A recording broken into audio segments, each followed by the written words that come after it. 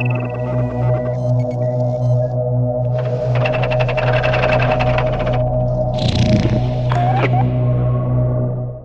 and welcome to Alien Minute, the daily podcast where we are analyzing aliens in short, controlled bursts. I'm John Engel. And I'm Pete the Retailer. And today, we're looking at minute 53 of Aliens. 53 starts with Hudson ordering everyone to stop their grinning and drop their linen. And it ends with some video images of some sort of structure. Can't really tell what it is. No, it's kind of hard to see there in that video. That's Pete the Retailer back again. Thanks for coming back, Pete. Sure. Thanks for having me on all week. It's been a lot of fun, and it still is. And today, we brought with us another guest, a new guest. It's my friend Kevin Marr. Hi, everybody. Hey, Kevin.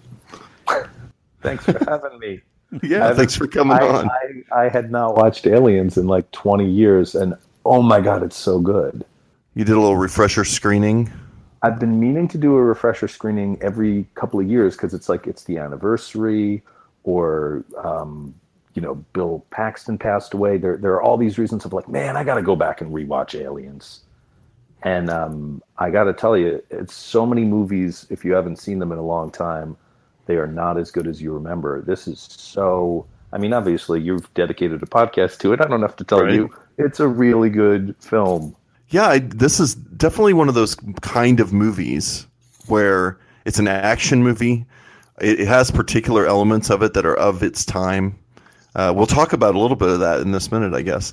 But for some reason, for me, it never seems dated, and it seems to kind of get a little better every time I watch it, weirdly. Or at least there's something different about it every time I watch it that keeps it fresh for me. So, yeah, what did you pick up on the most recent viewing, either regarding or something else entirely? What jumped out at you? That's a good question, because now my mind, because I'm watching it in this minute by minute kind of way, my head is swimming with those things. So it's really hard to focus down. But, last it was 2 years ago or so, I did a rewatch of it, and because this is a minute we already talked about, I love Ripley. She's one of my favorite characters, if not my favorite movie character of all time. But I'd never noticed until a couple of years ago when I watched it again that there's this distinct moment where I think her character really takes off, which is the moment that she grabs the flashlight and dives into the duct to go after Newt. And there's something about that moment that her hand reaches out, the flashlight's in the foreground of the shot, and her hand reaches out, and on the soundtrack, the sound of her like grasping it is really high in the mix. And there's something, it punctuates this moment where she finally comes to and becomes Ripley again after being kind of sleepwalking through the early parts of the movie due to trauma and being out of her time and so on. Sure. That really struck me, and it actually elevated the movie a great deal to me. Like, I'd never thought about how her character really changes through this movie as much. And it's partially because this was the first one I saw. So to me, this was always Ripley. I never thought about it. I never saw her through the lens of who she was in Alien, then who she became in Aliens. So that was one thing. That was one time where the movie just really took off for me. Yeah, that's totally there. Absolutely. And I like the idea that she's sleepwalking because there is so much dream language and imagery and nightmarishness in it. So I think sleepwalking is a really good way to put it, that she kind of snaps out of it and comes to. That's a great way of putting it. Yeah, and it's I don't know if it's like me bringing, again, I don't want to bring Star Wars into anything, but I think of the kind of carbon sickness, essentially, like maybe, like the fact that she actually was in just, hypersleep for so long and then kind of coming out of it, not only in her, I don't think it's like, within the context of the movie, I don't think, because there's months that span probably between her being kind of released and her meeting the aliens, but at least from watching it from a viewer's point of view, it seems like, oh yeah, she was still kind of in hypersleep for 57 years, so she's still a little slow from that, and she was literally has just waken up. Yeah, and unlike Han Solo awakening from carbon sleep, Ripley becomes a better character upon waking up, arguably. A much, much worse version of herself. Yeah. That Han Solo is sleepwalking through all of Return of the Jedi. Yeah. It's like, oh, it's the carbon. I mean, what else can explain him stepping on twigs in the woods? I mean, the guy's just not paying attention. No, he's not the same since that happened. Well, speaking of cool characters, interesting characters, I know it's not his intro in the film, in the movie, but just in the minute by minute format, just watching it, just these minutes for this week. I love that Hudson's intro is him just being like, "Yo," kind of announcing himself to the audience, basically, and then follows up with that kind of awesome. That's the essence of Hudson, is these kind of like right. sarcastic kind of folksy. I don't even know what to call it. It's not like a catchphrase even or anything. It's just it's one of these quotable little Hudson bits. Yeah. My question is with this, he's got so many of these and they don't come naturally. Like sometimes they come naturally. But sometimes they just come out of the blue and it makes you think he's got kind of a mental Rolodex, always kind of turning like, okay, which one of my phrases am I going to use to bring everybody over here? Let's see. Right. What should I say? How about the grin and linen line? Hey, I'll pull that one out. It's like, why would anyone say this to, wouldn't you just say, hey, get over here. Hey, everybody, I found him or something. Yeah. He's got to say something first. But it's what makes, again, this is what I was hinting at about something that's of its time, that I don't think it kind of dates this movie a little bit, maybe, the Hudsonese that he's speaking. But it reminds me of like boyfriends my sister's older than me, and he kind of reminds me of boyfriends my sister had in the late 80s, where people thought these kind of things were actually clever and funny. Right. Well, what stands out to me is that, like you said, I saw Aliens before I saw Aliens, so I didn't have that frame of reference. I'd also watched Aliens before I saw Weird Science. Mm-hmm. And I'm so glad, because otherwise, if I knew him as Chet, I would have a very hard time just appreciating Hudson as a standalone character without all the baggage of like Chet in space. And I feel like that line in particular, "Stop your grinning and drop your linen," is very Chet. Yeah. And I think you just titled this episode, Chet in Space is probably most certainly going to be the name of this episode now. But you're right, man. I'm the same way. I didn't see Weird Science until I was in college. And I'd already seen Aliens a bunch of times. So when I saw Weird Science, I was like, oh, this is Hudson. I see where some of this came from. Yeah. But had it been the other way around, I don't know. How did nobody's really brought that up before. I wonder how people took Hudson who were very familiar with Weird Science. I don't know. That I might have to find someone who saw Weird Science a few times first and see if that ruined Hudson for them or not. But I could see how it would. Well, yeah, or even, imagine people kind of discovering it now with the entire kind of remainder of Bill Paxton's career being like, oh, hey, did you know the guy from Big Love was in an Alien movie? Like, that weird thing. Right. Who knows? Oh, my God, the guy from Fish Heads. Yeah, exactly. Oh, God. Yeah, the Big Love thing, if you watch that show, that's about as sober as a performance as we ever got from Bill Paxton, right? I mean, he is just straight-laced. I mean, obviously, he's playing a Mormon, like he's as straight-laced character as he could be. And yeah, if that was your point of reference for Bill Paxton, you're going to be really shocked by his earlier career. I think he's definitely, for the most part, a little closer to the Chet Hudson thing. But I mean, he's not to say the guy had a lot of range, and not only as an actor, but as a new wave musician and singer. Yeah. But so the guy was great, and but most people think of him as Chet or Hudson, right? I'm thinking that's most people's point of reference. I guess like Twister didn't really have the cultural niche that do people not still talk about that? I don't know. He's in a bunch of other things that are obviously. I mean, he's in Titanic. He's been in some huge blockbuster movies. I know, like black T-shirt horror loving guys who love him from Near Dark. I feel like he's one of those guys, like Tim Curry, that it says a lot about you based on what you might know Bill Paxton from. Right. But he's what your area of interest is. He's like in Near Dark. He's like a killer Hudson. Like he's still Hudson.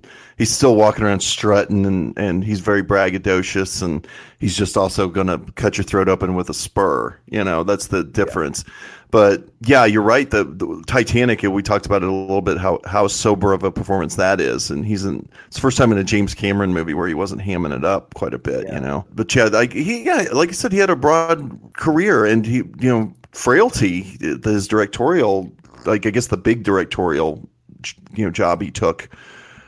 He's very menacing in that movie, and it's a pretty solid film too. So I don't know. Yeah, Bill Paxton's been all over the place. He's great. I love him. I'm no way ever going to disparage Bill Paxton, but these lines, it's like, yeah, it would all depend on your frame of reference with his career as to whether this character would work for you. I think for me, this is my introductory character to him, so it always is going to work. One, I feel like this was also my introduction to the universe. Like, I feel like when I was, a early teenager, preteen to teenager. No, I don't know. I had to be somewhere in there.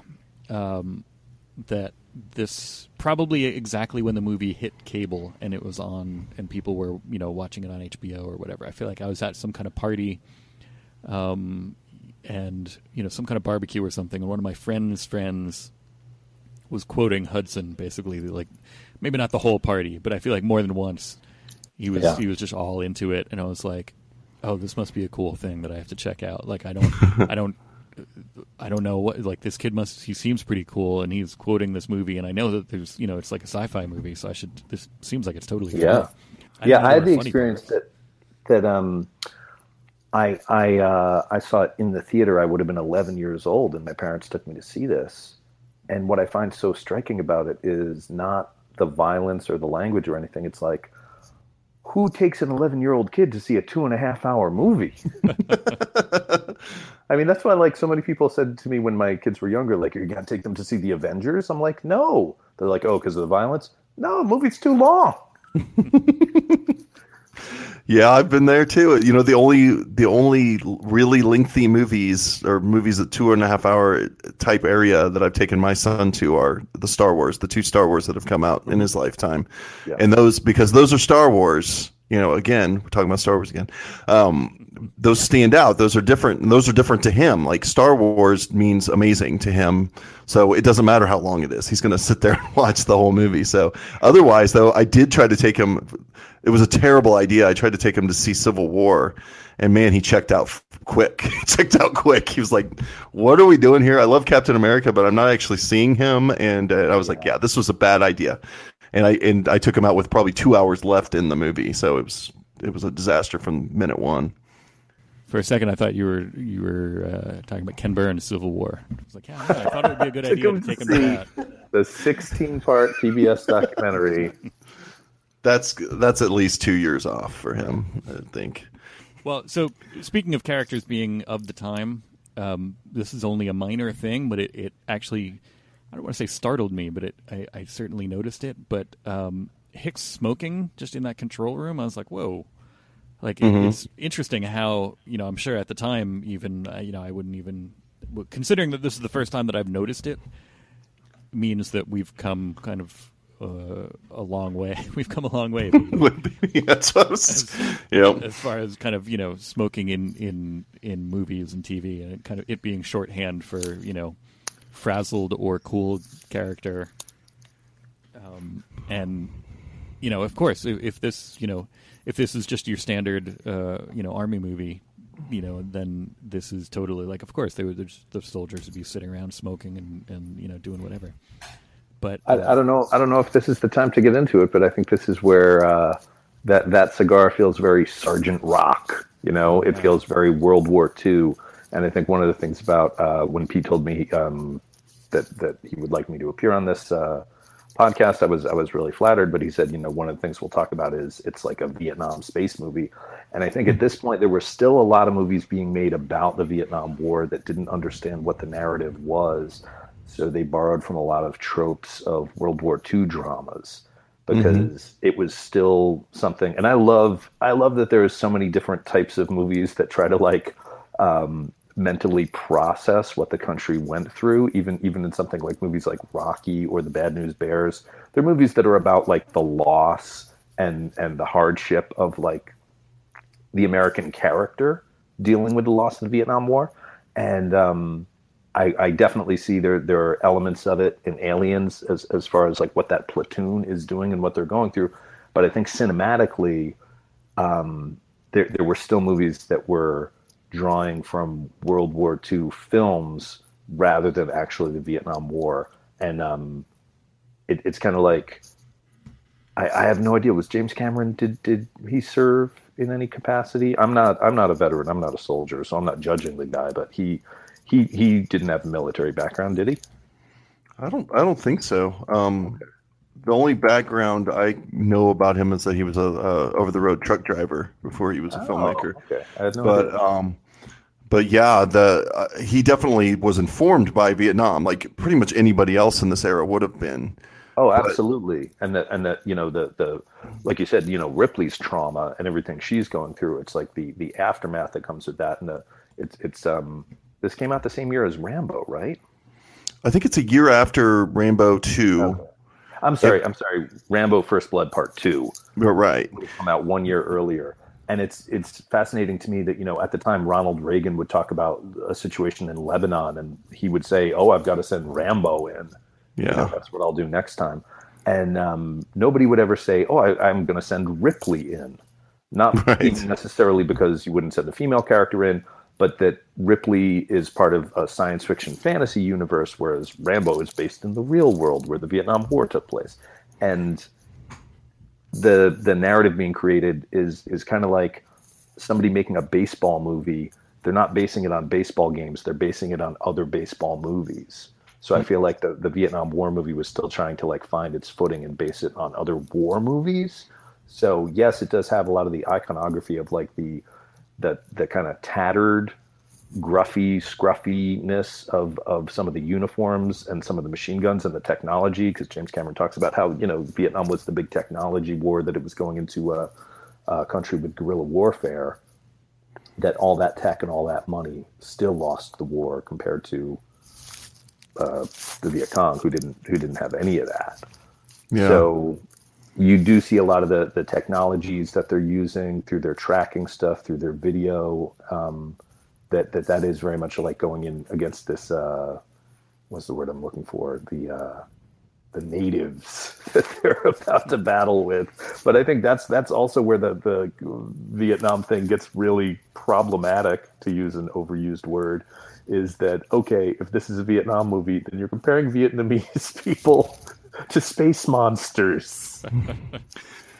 Yeah, I'm hoping there was no 1-to-1 with that comparison in their mind. But you're right, there's Vietnam all over this movie. Like it's definitely in the mind, and you're getting it from both ends, because for the most part the military is being portrayed as what the American mindset might have been on entry to the Vietnam War, while Ripley would represent Vietnam on the other, or America after Vietnam, right?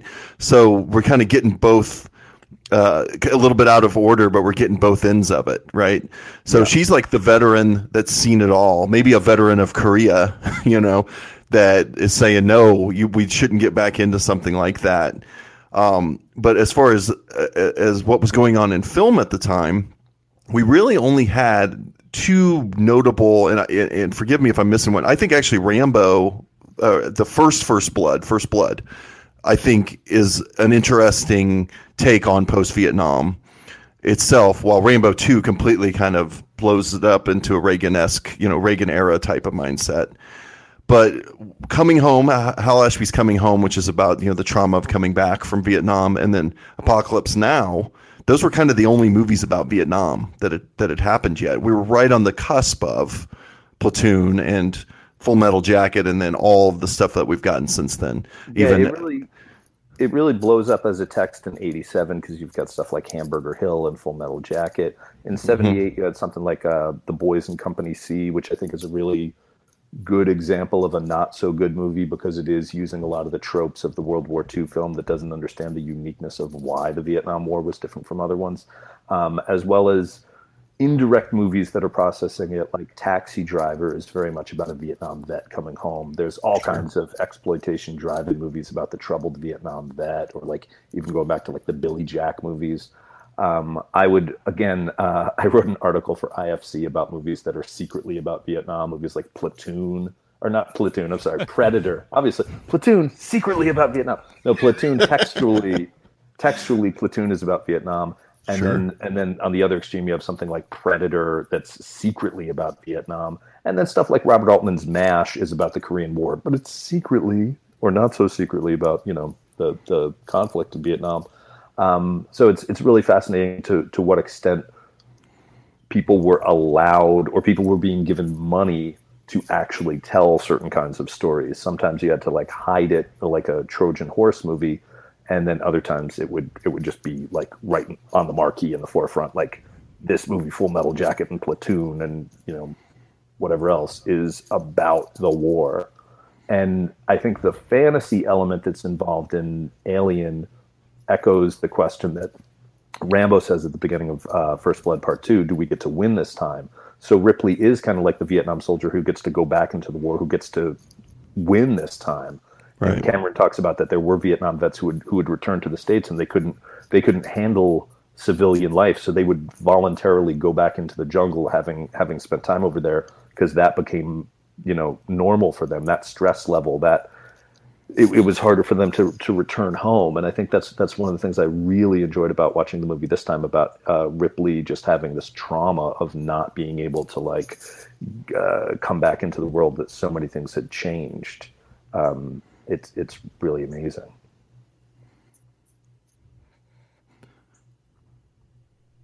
Sorry, there's a lot. No, that's good. I was kind of waiting for. I haven't heard from Pete in a while, so I was kind of waiting for Pete to come in. Well, sorry, I was trying to make mentally. I'm trying to make a connection, a segue, because I'll just go one step further and connect it to later science fiction films, like in Roland Emmerich movies like Stargate or Independence Day. The idea is that America gets to see itself as the underdog, because I feel like that's so important to the American character coming out of 1776 and the Boston Tea Party and rebelling against the British Empire, that by 1985, 86, America is like the number one superpower in the world, but it romantically wants to have this character in movies that America is the underdog, and it's the little guy, and it's the scrappy fighter. And that's why Aliens in particular, is such a great fantasy, because it's like, oh, we're not just fighting human beings, we're fighting these 8-foot-tall monsters that spit acid and have heads pop out of their open mouths. And I think Roland Emmerich does that with Independence Day, that, you know, America, in order to be the underdog, has to fight these gigantic spaceships and superpower aliens. That there's something so appealing to playing either the victim or the underdog, and that's something that was very appealing in politics after everything America had done to other countries and sort of become like a I don't know, like some kind of bully of the world. And it's much more gratifying to tell a narrative story about the underdog. Right. Yeah, in the Emmerich world, we have to make sure that America is leading the way. Like, we might be the underdog, but the people that are fighting with us are fighting behind us. We're leading the way, you know, because obviously in Independence Day, it's a global undertaking. Yet it's Bill Pullman that's the one that gives the rousing speech, and everybody, you know, obviously it's an American-made film, so of course there's a practical reason for it. But I think that there's something behind that too, where the leader of the resistance, the leader, yeah. The leader of the resistance is the president of the United States. So we're not completely forfeiting our superpower status. We're just there's a new element that forces us to have to climb further up to the top of the mountain. You know, so yeah. And that's another thing, because we're always going to bring it back to Star Wars, whether or not Pete's here. That's the funny thing about The Force Awakens is like, oh, there's been a shift in power. Well, we need to become a rebel alliance again. Where it's like, what about the 20 years when, you know, Leia was a general who was like, you know, she was the dominant. She was like the dominant party. We didn't get any of those movies from those years of what it was like when you weren't the scrappy underdog rebels. Yeah. Well, Yeah. yeah, It would have been nice to see that shift, but yeah. Yeah. I mean, but arguably, maybe that's not as interesting a narrative. Well, you just have to tell it different. It's a different story. Yeah. And you have to. I mean, that's again. We'll get away from Star Wars sooner or later, but that's also kind of why they fall into the trap of like this time it's a bigger Death Star. It's like how how menaced can we? Well, we already proved that we can overcome this super weapon. Okay, but there's a bigger version of the super weapon. Okay, but we can overcome that. And it's like creating these bigger and bigger monsters. Kind of going back, even you were saying Rocky, the first one at least, was a kind of America after Vietnam movie, but then that becomes same thing where he has to he was the underdog and survived, and then he was the underdog and won, and then you have to kind of keep creating. Well, this time he's he's fighting this big tough guy. This time he's fighting this big super Russian. You have to kind of keep elevating that and being like, now he's the underdog because he's he should be fighting aliens. Rocky. And that Russian killed America. Right. There's no two ways to take it. The guy that walked into the ring with the Uncle Sam hat and the America shorts is the guy who got murdered. There's no way to take that any other way. So yeah, it's what Reagan did to our mindset and to our movies is very. There could be a whole book about Reagan's era cinema that would be pretty interesting, I think. But yeah. All right. Well, to bring it back, I want to bring it right back to Hudson again real quick. We haven't even gotten away from Hudson yet, but I do want to point out this little beat we have with Hudson after Gorman orders Apone to get everybody saddled up, and Apone tells everyone to saddle up. We hold on Hudson for a moment, right? He knows something's up.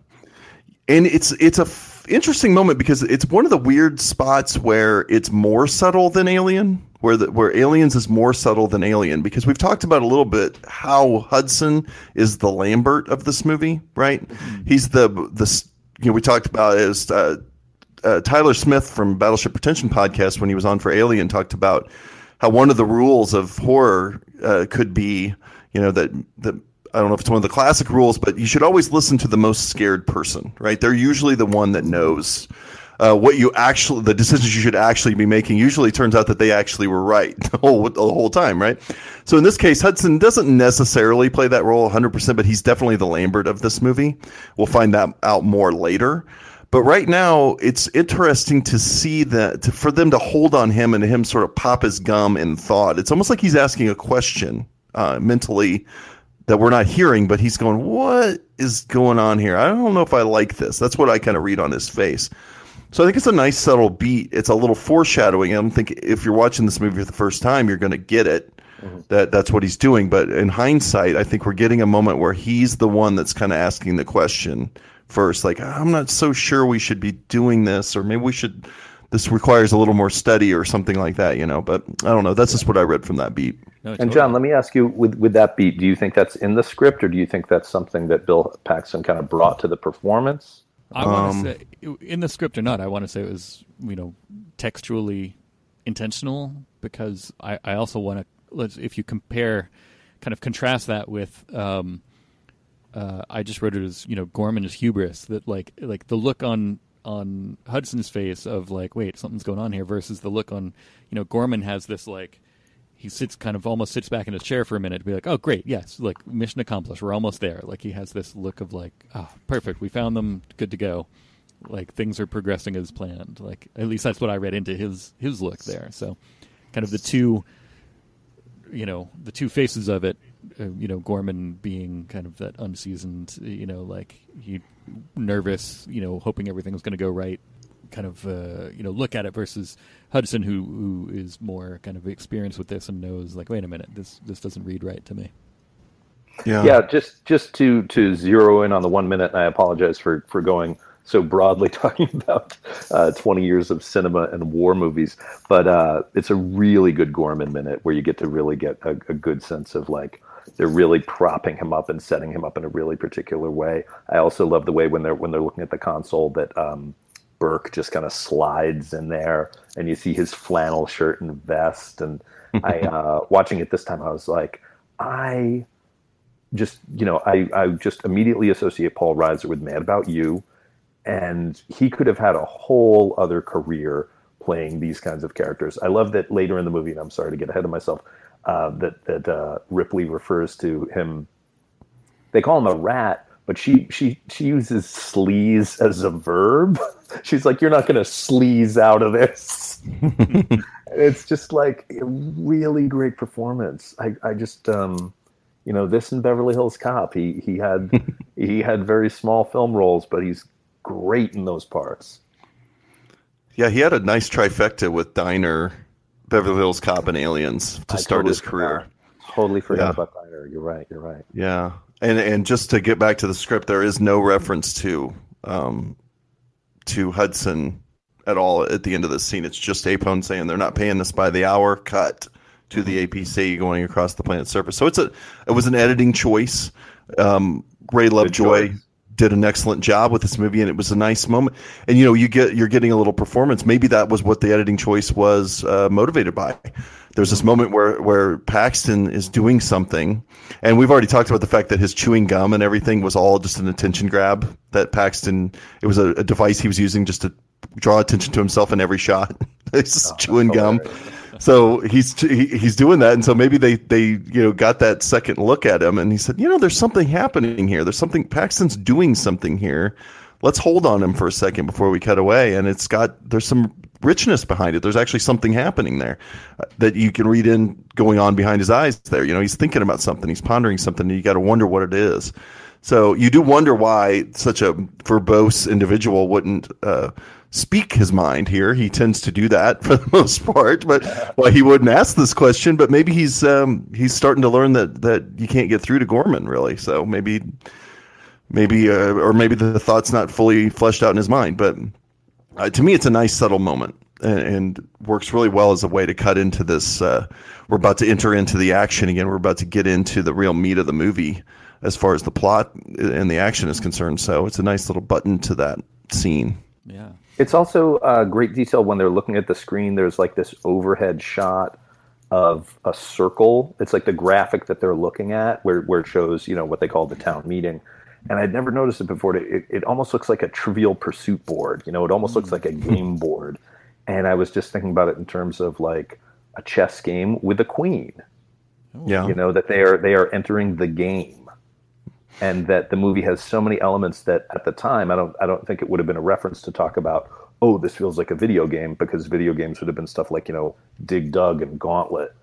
But as far as like first-person shooter games that would come in the next 25 years, it really has this incredible video game feel with, sub-level 1 and telling you where you need to go, and first-person shooters and monsters popping out. That it, obviously, it must have been like a huge influence on so many different video games.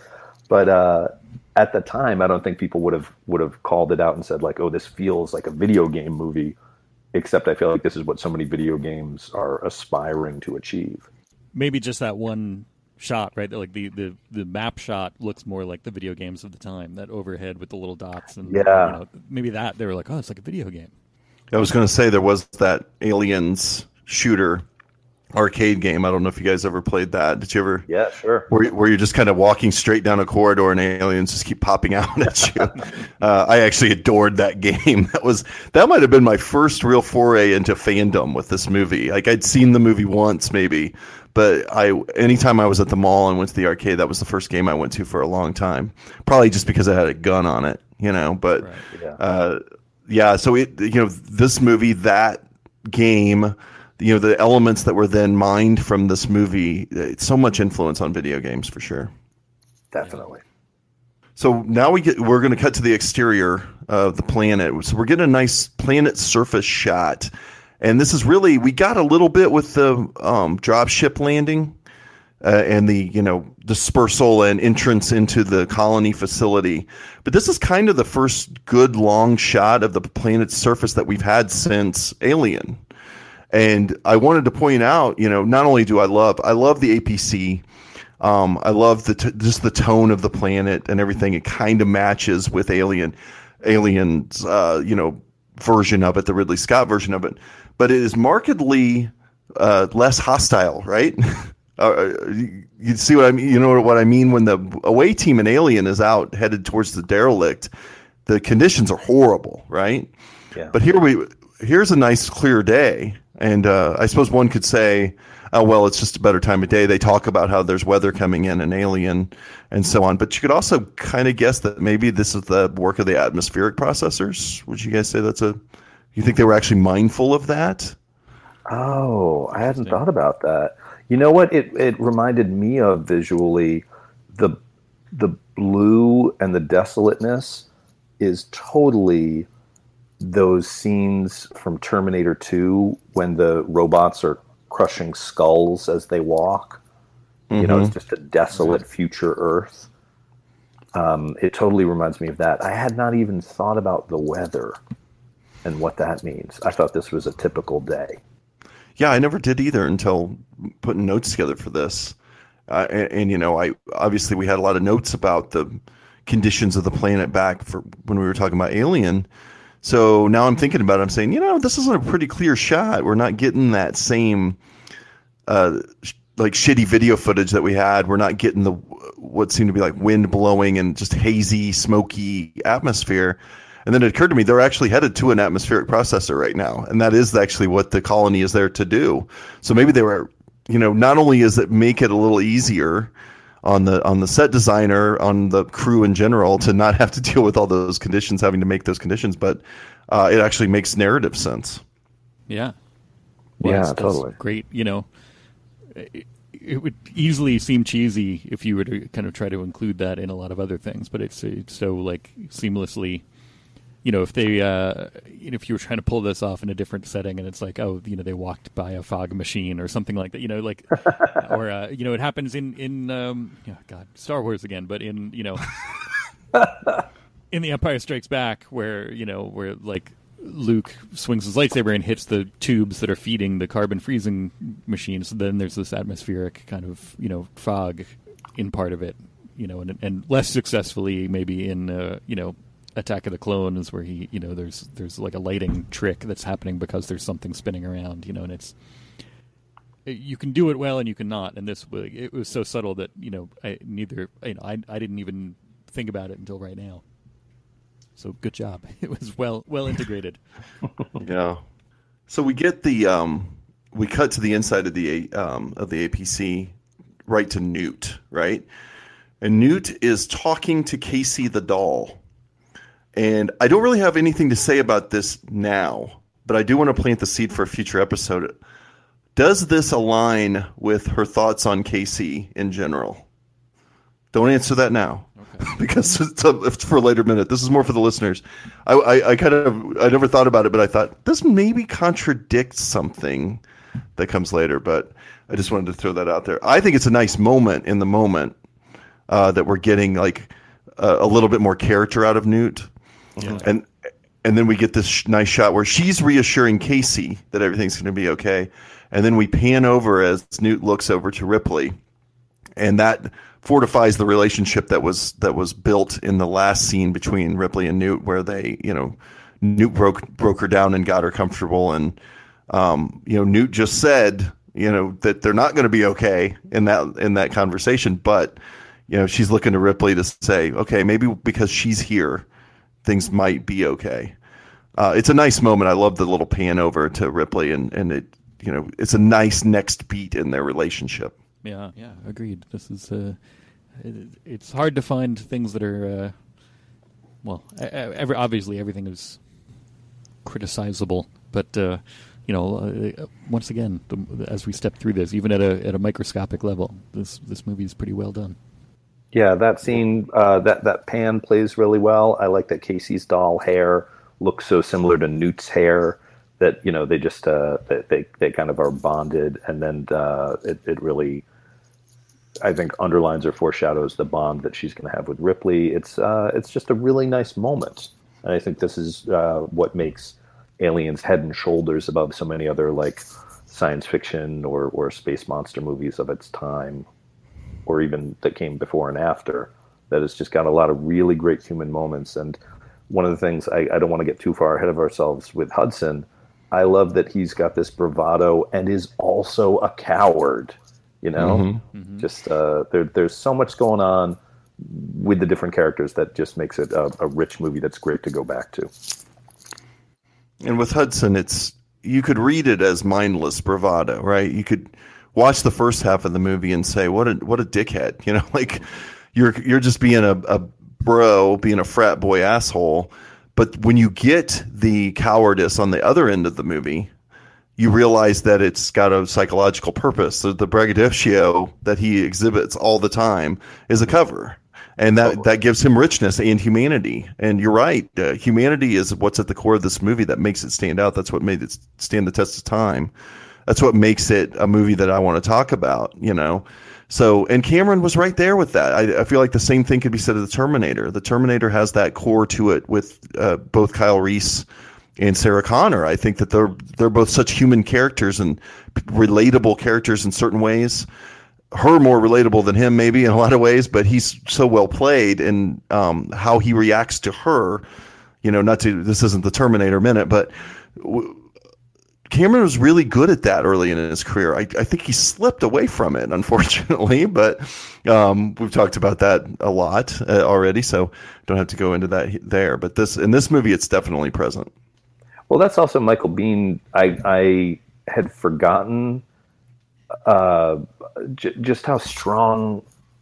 It's really great that he has a gentleness to the characters he plays in Aliens and in Terminator. You know, that he's the action hero, but there's without making too big a deal out of it, without trying to hang your hat on the fact that like he's an action hero, but he's sensitive. It's like it's all just there.